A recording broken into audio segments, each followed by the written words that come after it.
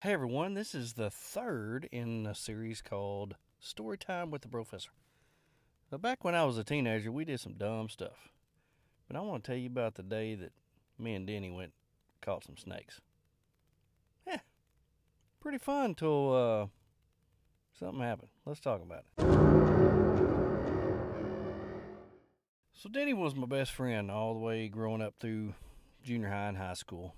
He was a little older than me. He could drive in the ninth grade, one of the few that could drive in the ninth grade, and he was a pretty popular guy. We went out all the time. He drove us around, and we piled as many girls as we possibly could in the cab of that big three-quarter ton truck that his dad let him drive.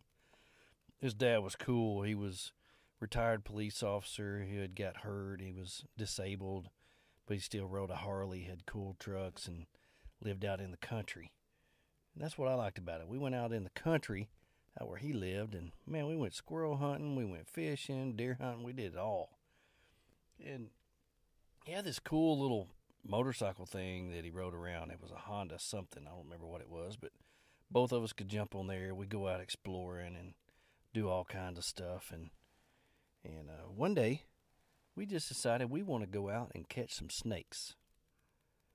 And you know, a funny thing is, when you want to do stupid stuff, the Lord provides just to teach you some valuable lessons. And oh, did he ever. We rode out of Cadron Settlement Park just a little ways down the road, found a little old dirt road. And we got off and we walked down this dirt road, and I'll be dadgum if there wasn't this gigantic black snake laying right in our path. And I'm like, let's catch it.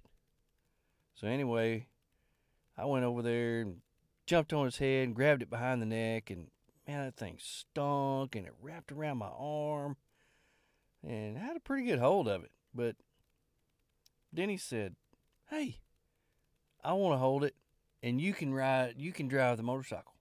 I said, "Okay, that's cool." You know, I didn't have a motorcycle growing up, and I always took the opportunity to drive or ride something that I didn't have. And so here we are. We were going to go transplant this snake into Denny's pond, and our plan was to fill up the whole pond full of snakes. So we got on the motorcycle, we rode down the dirt road, jumped on the highway for just a minute, and then he said, "Hey, wait a minute. We're fixing to turn on my road. My dad gets mad if we come all the way out here and don't get the mail." I said, "Okay." So I pull in by the mailbox, and let me tell you what Denny did. He let go of the head of the snake in order to get the mail. And all of a sudden, bah! That snake lit right into my back. Let go and did it again. Bah! Bit me twice in the back. And Denny was like, "Oh man, I'm sorry." Grabbed the head of the snake. We got the mail. I'm like, "Well, it's a good thing this thing ain't poisonous. But you know what? People get sick from snake bites."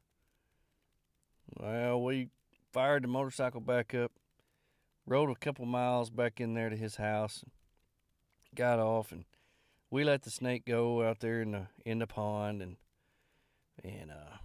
we went back. Went in his house.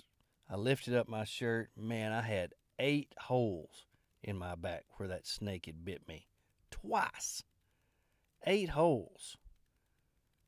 I was like, "Man, you let that thing bite me. What is wrong with you?" He was like, "Hey, now you can tell everybody you've been bit by a snake twice." You know, I didn't think about it that way. I didn't get sick. I was fine. But here I am, 35 years later, and I'm able to tell people I've been bit by a snake twice. And let me tell you how. My best friend, getting the mail, forgot that he had a hold of the head of the snake, let it go, and it bit me in the back twice. But you know what? We got the mail. Oh, I've never forgot that. The holes are gone, but the scars are still there. Denny, I'll never forget.